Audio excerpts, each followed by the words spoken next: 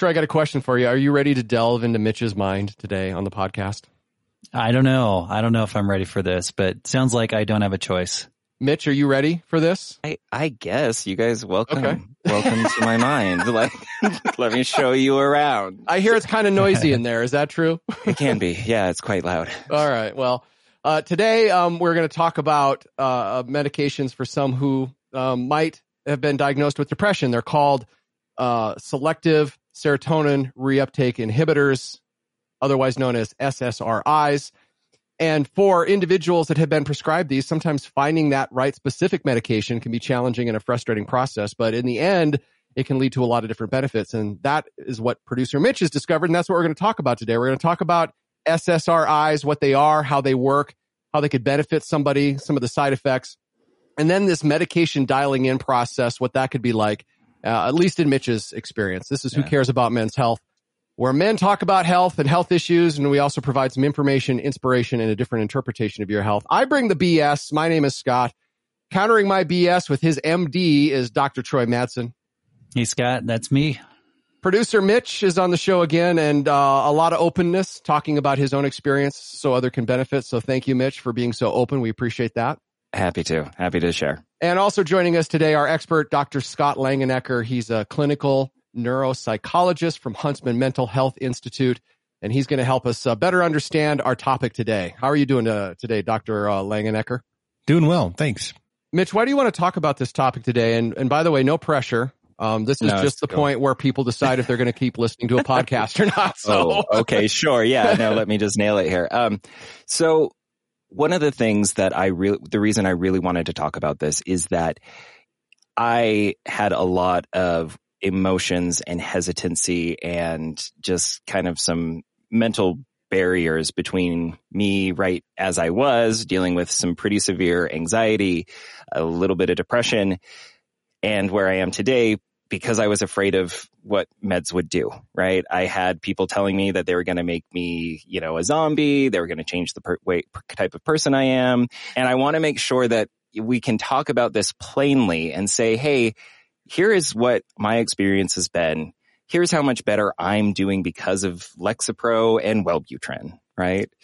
And then on top of that, the thing that when I was first starting to get on medication, there was a journey of finding the right medication, trying a couple of different things, emotional waves, weird eating habits, etc., that my doctor didn't really tell me to expect. And when you go online, it's kind of hard to find people talking about it. So I want to make sure that, we have a chance to at least voice and give someone out there, if you are starting on medication, that this might happen, right? And it's okay. And there's a light at the end of the tunnel. What was your situation like, Mitch, before the medications that led you to want to go on the medication or to even consider it? What was that journey? So I think we've talked a little bit before, but I was experiencing what we now kind of know as a kind of general anxiety disorder of sorts, right? Where I was so anxious about so many things. I was nervous about the future. I was nervous about, contracting COVID at the time. I was constantly talking poorly about myself, and I couldn't get myself out of those types of spirals. And I think I've mentioned before, it was to kind of give how out of sorts my brain was. It was everything like, Scott, we've worked together for a very long time. Love you. Think you're super great. If you sent an email that was slightly worded, slightly too directly, I would be a mess. I would be a wreck. I would be afraid that I was going to lose my job. My friend doesn't like me anymore, blah, blah, blah. And there was no real basis for that. It was just all up in my head. And that's what eventually got me into therapy. And we started working through things and doing some behavioral therapy and talk therapy and working through some old traumas and things like that. But it just wasn't quite getting there. I wasn't quite getting the peace of mind I was hoping for. The work that I was doing in therapy was not quite getting as effective as it could be. And so I was told, hey, well, maybe a medication would be right for you. And so I got it. And after a little bit of a rough spot, I can't tell you how much better things are these days. And you mentioned, Mitch, a little bit of a rough spot that maybe something that's worth exploring a little more, and maybe people know about that. What exactly do you mean by that, by the rough spot? I assume you're talking right after you went on the medication? Yeah, right after I got on the medication, there was a couple weeks where I think the term is titration or titrate. Like you're trying to find what's the right dosage, what's the right drug, what works best in your brain. And we tried a couple of different doses. We tried a couple of different medications, but that journey was a little different. I cried into a Wendy's hamburger one day for reasons I cannot explain. It just felt wrong, whatever. And so, yeah, I wanted to kind of talk about those a little. Yeah. And I'm sure Scott will talk more about that too, but I think that's not unusual to have that when you do start the medication, that it may feel like things are worse before they get better. And it sounds like that's kind of what you went through. Mm-hmm. So, Dr. Langenecker, what exactly was Mitch experiencing from a medical standpoint? Can you explain that? Yeah, well, or is it unexplainable? Well, so yeah, there's a tremendous and potentially, emotionally overwhelming controversy / discussion about what these medications actually do, how they work, what's the sort of mechanism at the level of a neuron that actually helps people to process emotions differently. So what we do know, based upon what they're called, these selective serotonin, norepinephrine, and maybe even dopamine reuptake inhibitors, what they do at a very basic level is they kind of block the vesicle where those neurotransmitters, monoamines, sort of get sucked back up into the neuron in the synapse. And by blocking the reuptake or the reabsorption of those at the level of the synapse, that means more of it is out in the synapse, potentially to play and to facilitate some of the neuronal function. This is at the level of the synapse, and we're talking about 13 trillion synapses in the human brain. How that how we extrapolate that to Mitch's sensation of the Wendy's hamburger and the tears. I mean, this is a stretch way beyond my skill set. Sure, you're right. That's quite a juxtaposition, isn't it? Yeah. Chemical reactions at the synapse level versus that hamburger in Mitch's hands. Yeah, crying into a Baconator in the back 40 of a Sam's Club I think I was at. Yeah, that's very different. There's a long stretch. but they're related. They're definitely related. So, there's a couple of different schools of thought about, what's going on.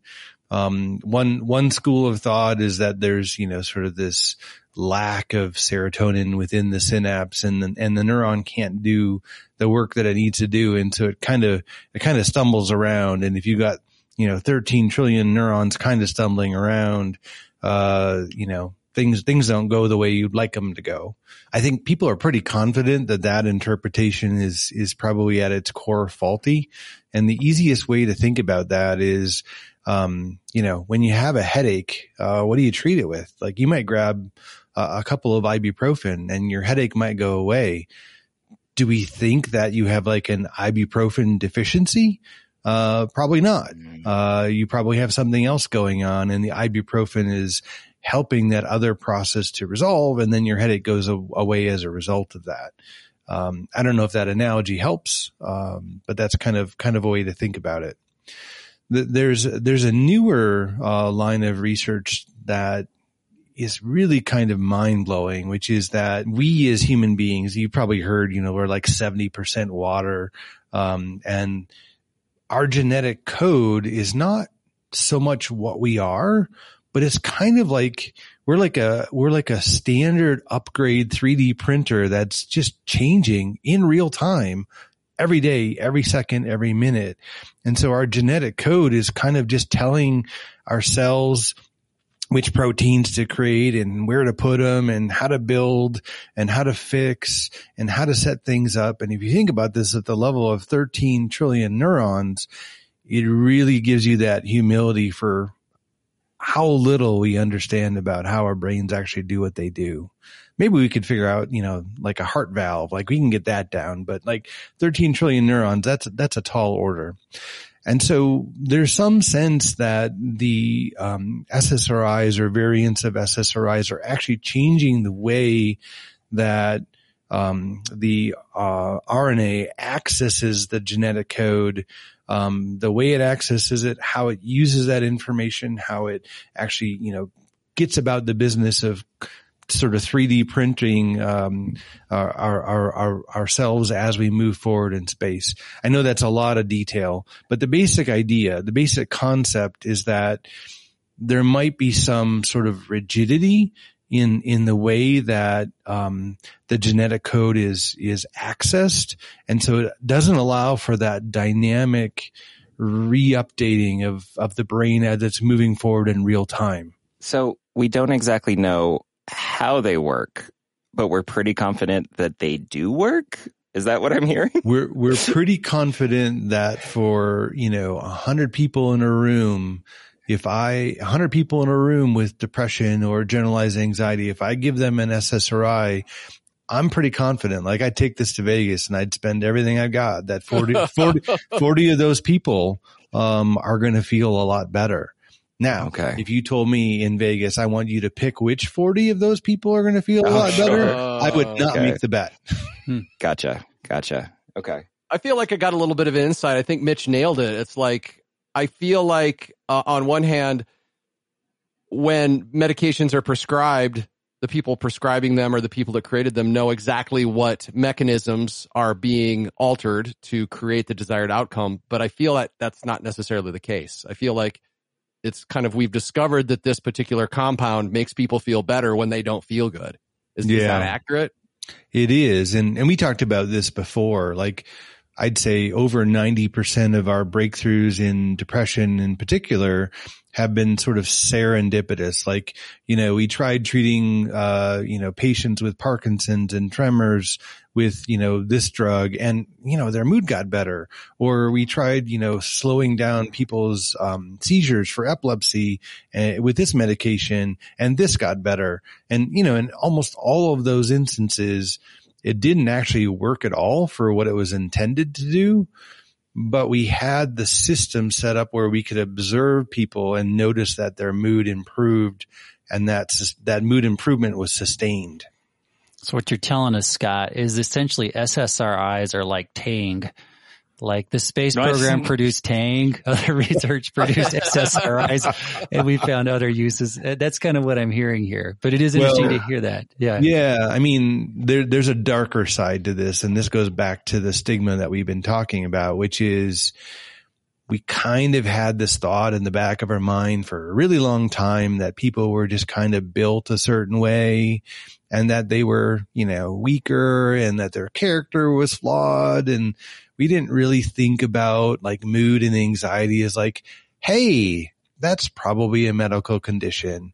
And so we didn't put a lot of money into understanding it. And so a lot of our breakthroughs have been just kind of random, lucky breakthroughs from people trying to fix some other problem that we invested money in. And I feel like also that, like, first of all, I've often said that the human body is just a big chemistry experiment, right? And we're just a centimeter away out of being out of balance from a chemical standpoint. So here's how I'm interpreting what I'm hearing. When Mitch was given maybe the initial SSRI, because that's a class of drugs. There's a lot of drugs that fall within that category. Yeah. It did some stuff in that chemistry that was not necessarily in the direction we wanted to go. And we don't know why, but it just kind of didn't work. So we got to try something else to see if that would be better. Well, yes. I mean, the easiest way to think about it is we are, let's just say for purposes of hypotheticals, there's a certain subset of, 2,000 neurons of the 13 trillion we have that are just kind of out of whack when somebody is experiencing depression. And what do? Well, we give people a tablet. The tablet has the medicine in it. It goes into their GI tract. It gets, transferred through their liver, goes through the bloodstream. Maybe it goes through the blood-brain barrier and some percentage of what we sent them originally. And then maybe some of that is actually making it to those 2,000 neurons that need a little pep talk. And along the way, there's all sorts of other cells that are like, what the heck is this stuff? This stuff is not good for me. And so we're kind of fighting between the systems that really need the medication and the systems that are kind of like, well, I didn't really ask for that. And as an example, I'm sure we've all heard, hey, you are what you eat. Well, it turns out that a lot of the microbiota in our lower GI, like they create serotonin. Like they're involved in this whole party, and we've never known that for like forever. And so we're sending these meds down into that same spot in our lower GI and sort of thinking like, well, nothing bad will happen. Like it'll work out okay. And so it takes a while for the body to kind of equilibrate in all of these other areas where the meds are going where we don't really want them to go. In terms of spin-offs, it's fascinating that so many big blockbuster drugs, because SSRIs are blockbuster drugs, like they're one of the most prescribed medications. Another blockbuster drug, Viagra, was also discovered by accident as well. That was discovered when they were investigating a heart medication. Yeah. And then all these men were reporting erections. Awkward. They found it. Yeah. They found it. Yeah. So often that process of discovery, it kind of follows that path, but it sounds like SSRIs were similar in terms of that route. Yeah. And a lot of the data we have, suggesting SSRIs are effective, are data from mice, when we put them into a tub of water, they'll swim longer. When we put them into an open maze, they'll go into the scary spots more often. A lot of these sort of analogies to what is depression and anxiety are a bit of a stretch. The real proof in the pudding is, and I hear these stories all the time of, I was on vacation and I forgot my meds at home. And when I came back, I was just in a bad space. Or, I accidentally switched the medications and I was off for a couple weeks and things went downhill. So, for those 40 out of 100 people that these medications are helpful for, they're really helpful. It's not just accidental. Now, I have to be the skeptic in the room because that's my job here. Because I know there's someone listening who's thinking this and has heard this. There have been some studies, and there's been a little bit of press attention in recent years of studies suggesting that SSRIs are no better than placebo. What are your thoughts on those studies? And have you seen those and heard others cite those, or did that ever come up when you talk to people about SSRIs? Yeah, I love this question for two reasons. The first reason why I love this question is because it convinces me that human beings are in the business of recovery. So if I give you a sugar pill and you're feeling awful, the natural inclination for a lot of people is just to start feeling better. And if you think about the analogy I was talking before about a real-time 3D printer, like nobody wakes up in the morning and says, oh, I feel awful. And I think I want to feel awful for another 3 months. I think that's probably a good idea. Right. Like everybody wants to feel better. And it turns out we're super creative. We're good problem solvers. And so some subset of people just need a little bit of, I use the word permission, encouragement, whatever you want to do to sort of kick off that healing response. Is it really a placebo? Probably not. Is it just that little nudge that people need to do what they probably wanted to do or were hoping to do anyway? Absolutely. Now, added to that, if you follow those placebo responders long enough, you'll actually find out that placebo continues for a good number of people, but it doesn't for other people. They actually get sick again. And if you give people SSRIs for a long period of time and you continue to give them SSRIs for a long period of time, many more of those people will stay well over time than the people who initially responded to the placebo. So the placebo is a good thing. We love it. It's actually, most people complain about it. I think it's awesome. I think it convinces me of the magic of being human.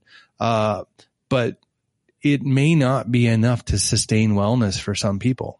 That's interesting. So it essentially what you're saying is a lot of these studies, short term, people receiving the placebo, essentially a sugar pill.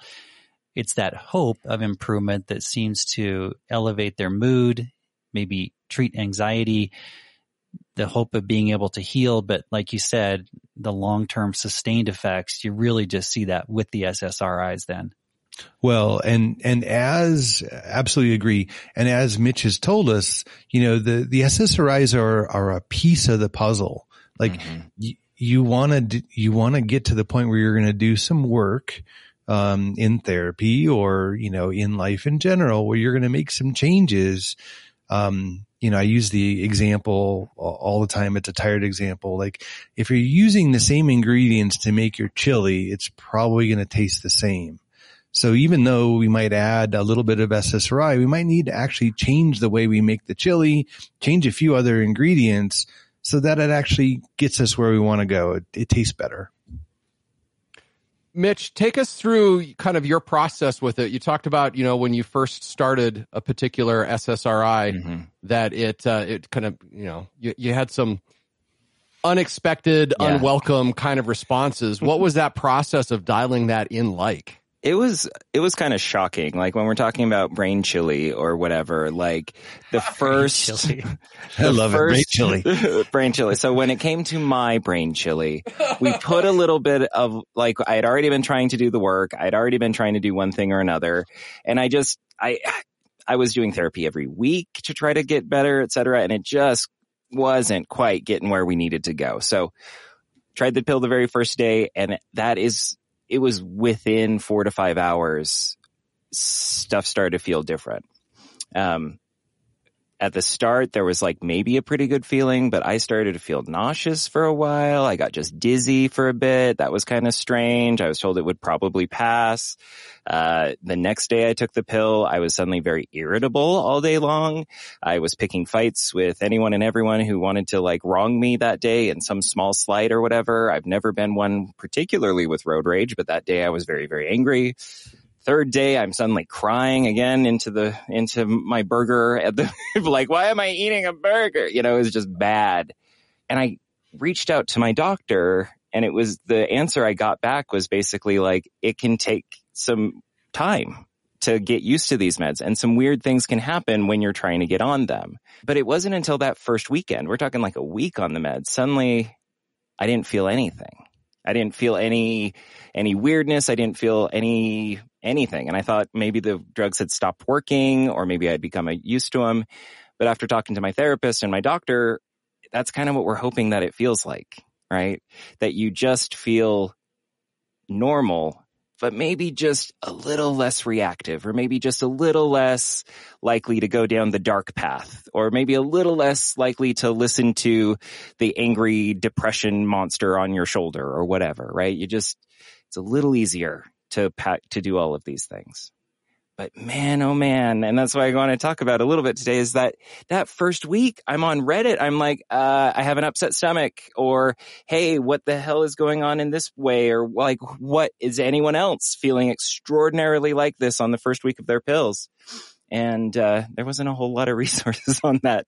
A lot of people just saying, yeah, the first week can be rough. Like that's the euphemism they use, rough. And it was just like, wow, I was not expecting all this. So was it just a week for you, Mitch, or did it last longer? A little over a week. I think I was still feeling a little irritable for a little bit afterwards. But yeah, it took me about a week to get used to everything. Dr. Langenecker, is that experienced differently by many different people? Is that maybe why Mitch wasn't finding specifics, or people don't vocalize specifics, or? Well, there's a lot of different stories out there. So let's start with our sort of our baseline, right? Our baseline is things are not going well in Mitch's brain, right? Mitch is doing all sorts of stuff to try and fix that. He's going to therapy. He's doing stuff on his own. He's making all sorts of changes, not quite there. And now we introduce a medication. And as I alluded to before, this medication goes through the GI tract, right? It goes through the cardiovascular system. It interacts with your microbiota. It interacts with your autonomic nervous system. And eventually after a couple of weeks, Mitch, your response is a little on the early side, but after a couple of weeks, it actually gets the desired change in those neuronal targets, pretty far away from where the liver is unpacking that stuff. And along the way, all of these other systems are like thinking, whoa, wait a second, didn't ask for this. What is this stuff doing?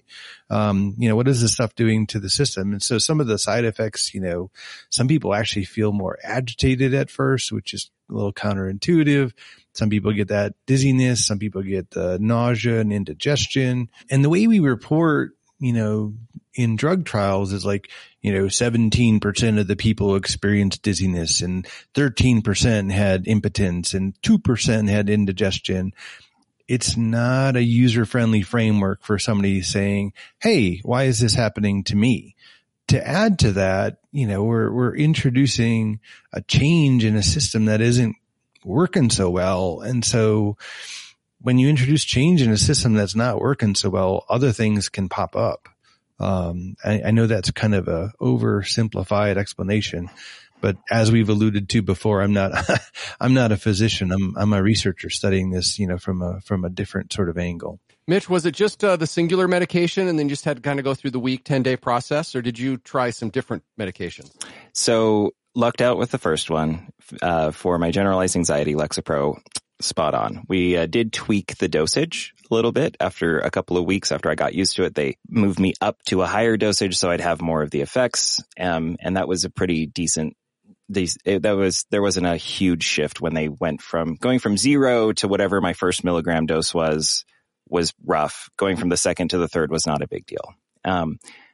However, a couple of months later, when I was still having issues with depression and I talked to my PCP, he suggested I get on Wellbutrin, and it was the same thing again. It took about a week, 2 weeks or so until I started feeling normal again. I was having all sorts of weird symptoms again, or side effects, and then back to normal. Did you swap meds, or did you just add the Wellbutrin?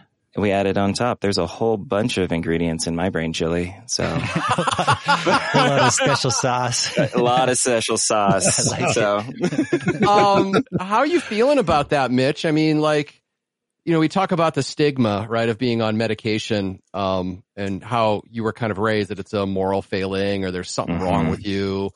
You're not just on one pill, you're on a couple of pills now. Yeah. So how are you handling that? It was a little weird when I had to get like my, mental health advent calendar thing, where I got my little pill organizer and had to like fill it every week and make sure I have my dosages right. Like there was something that made me feel like I was a sick person, right? I was an unwell person. But what really shifted and changed for me and really kind of made me get over a lot of that stigma that I, was so deep in me was actually the work I was doing with my therapist. And just like Scott just kind of mentioned, some stuff came up when we got my anxiety meds all figured out. Like we found a lot of, there was traumatic events in my past. There was all of this stuff that I was unable to even allow myself to think about or work through. And suddenly, by turning down the volume just a little bit of the noise in my head to just soften some of the more reactive parts of my brain just a little bit, I could actually work through some of those. And it allowed us to make some really great breakthroughs that have significantly helped my self-esteem, significantly helped my understanding of who I am and where I am in the world, et cetera. And, it's one of the things that keeps getting talked about is that I might not have to be on these all the time. Maybe we'll see. Like it's, kind of a, if we remove this ingredient, is it going to change the way that your brain works? But it has allowed for a lot of growth. So. And I'm curious about that, what you just mentioned, Mitch, and Scott, maybe you can speak to that. When people start an SSRI, how long should they expect to be on it? Should they say, this is something I'm going to be on for the rest of my life? Or are there a number of people who eventually transition off an SSRI, or what's your experience with that? Yeah. The current recommendations are if you start an SSRI and you experience benefit, you probably will be on that. Should is such a strange word to use when we're talking about depression and anxiety, but it's best practice to be on that for at least 2 years. And to what Mitch described here, I think the reason why we've learned that it has to be that long is not necessarily all because of the effect of the medication. It's just this reality. If you're going to make changes in your life that can potentially minimize or mitigate or reduce some of the emotional upheaval, some of the noise in the brain that Mitch was talking about, it's going to take a bit. It's going to take a bit for you to sort of get those changes into a habit, into a structure. And then it's going to take a little bit longer for the people who love you and maybe the people who think they love you, but love you less than they should to accept those changes. Mm-hmm. And during that time, like, you might need that little boost. And so that's kind of the rule of thumb is it's a bit of a helper, along the way. But those changes are hard. Changes are hard to make and they're hard to sustain. And so 2 years is a good number. There's some folks who, go to 20, or 30. But most everybody should expect, about 2 years. But it seems like one of the themes that is coming up here just in what you said and what Mitch has talked about as well is it's not just about the SSRI. It's not just about the pill. It's about therapy and making additional changes. And then, like you said, maybe then you get to a point where those changes are enough where eventually you might transition off the SSRI, but that's just one piece of the puzzle. Yeah. One way I like to think about it is you want to get to a period of homeostasis where you feel pretty good about yourself, about the world around you, about the people you're interacting with. And that takes a bit. And sometimes when you take the medication and you start to feel a little bit better and you start talking with a therapist about it, you sort of identify some of the relationships and some of the people that are triggers for you. And then you start to work through, well, do I have to be triggered by this person? Do I have to interact with this person? What part of it is that person? What part of it's me? What part of it's the relationship? And, so much of the work is really reimagining your relationship with yourself and with other people. The medication gives you a little bit of space to do that thinking without so much emotion. Mitch, is there, talking about your experience, you hope that maybe you could help other people since there seems to be a lack of kind of that information. Yeah. Is there something else about your experience with the SSRIs that you wanted to make sure that you got out into the world? Just that it has helped a lot of people. The medication has, and it's helped people like me. And with how I'm feeling now and the progress I'm making today, I would deal with that week or two of feeling kind of crappy over and over again. I would always have made that choice. And so might have been nice to know that it could have been as bad as it was. Maybe. Maybe it would have been nice. Like how long it's going to last. So, all right, just a few more days. Kind of like when you quit smoking, for example. Yeah, absolutely. Like I did not know when I quit smoking or that my shifts in nicotine levels, it was going to cause such an emotional response. And then, but in that case, there are people out there, addiction specialists and things like that have talked about very openly on Reddit and places like that about, hey, you might have some weird feelings after you quit nicotine. But same thing, if you're changing something with your brain, it might take some time.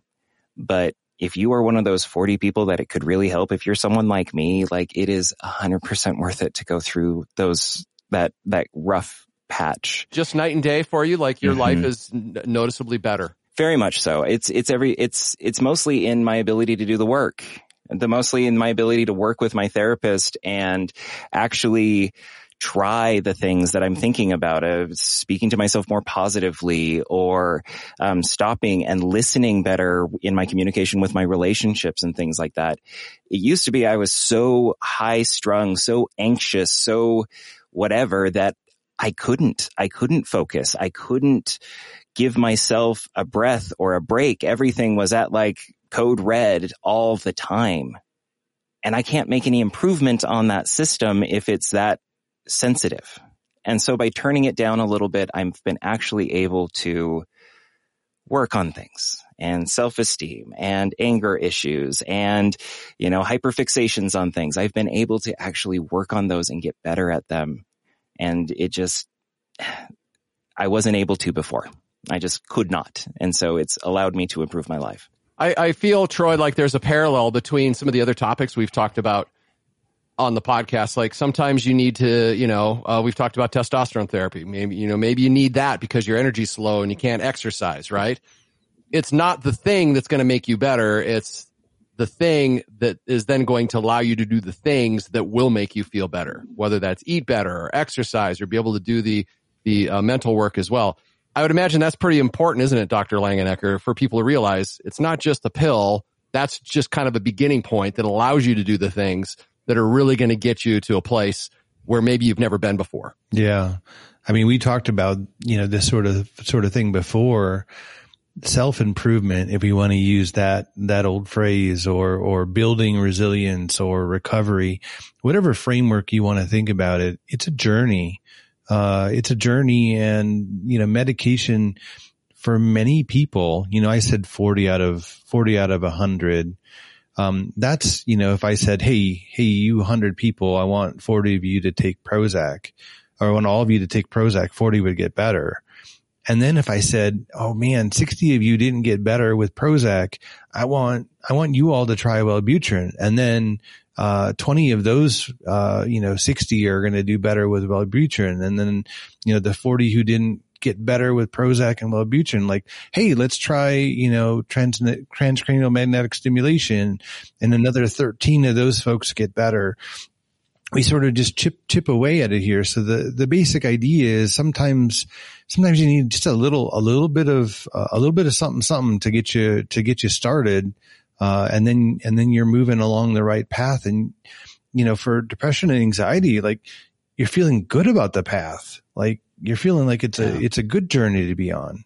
I want to sort of put a public service announcement, bit in here, sort of two basic things. One is most people, when they start taking these medications, the dose is too low. And the reason why the dose is too low is because PCPs they've learned, maybe they don't talk about it like they didn't talk about with you, Mitch, but they've learned that people are really uncomfortable with the side effects. And so, they're pragmatists. They're like, okay, let's get a medication started. Let's try and keep the side effects low so that the person actually continues to take the medication. And that's kind of the default stance. And then what happens is sometimes people don't go to that second step or the third step. And so they're really kind of undertreated. And so, anybody out there, if you've tried a medication for depression, an SSRI or SNRI, you're like, oh, that really didn't work for me. Most of you didn't get a high enough dose, or didn't take it long enough. That doesn't mean that it's going to work for everybody. I think I've made it clear these meds aren't going to work for everybody, but for goodness sakes, give yourself enough of a shot to see whether it'll help you. And that's a safe question to ask your doc. Hey, I've been taking this for a couple of weeks. Is this the right dose? Do we need to go up? Is this a therapeutic dose? I know that may be an uncomfortable question to ask, but it's a really important question. Well, Troy, that wasn't too bad. Mitch's mind wasn't as bad as I expected it to be. It was all right. Good. It's a happy place now, which is fantastic, or happier. I don't, Happy. Oh yeah, sure. Whatever. Yeah. We took a swim in the brain chili and we came out of it okay.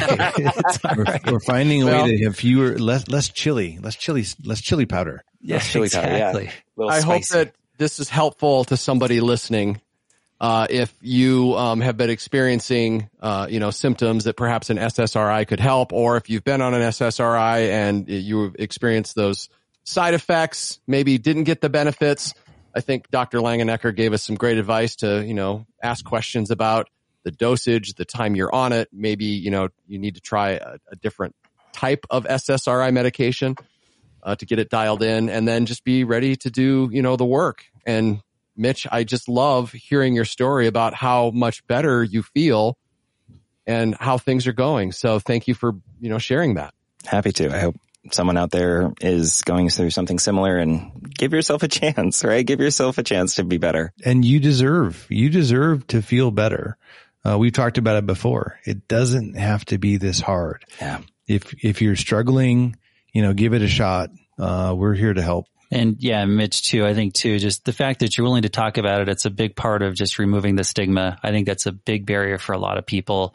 And just knowing that there are a lot of people taking medications and you just need that extra help sometimes. Mm-hmm. And so it's great you're willing to share that. Yeah, no problem. Dr. Langenecker, thank you for being on the show. Mitch, thanks for sharing, and thank you for caring about men's health. Thanks, everybody.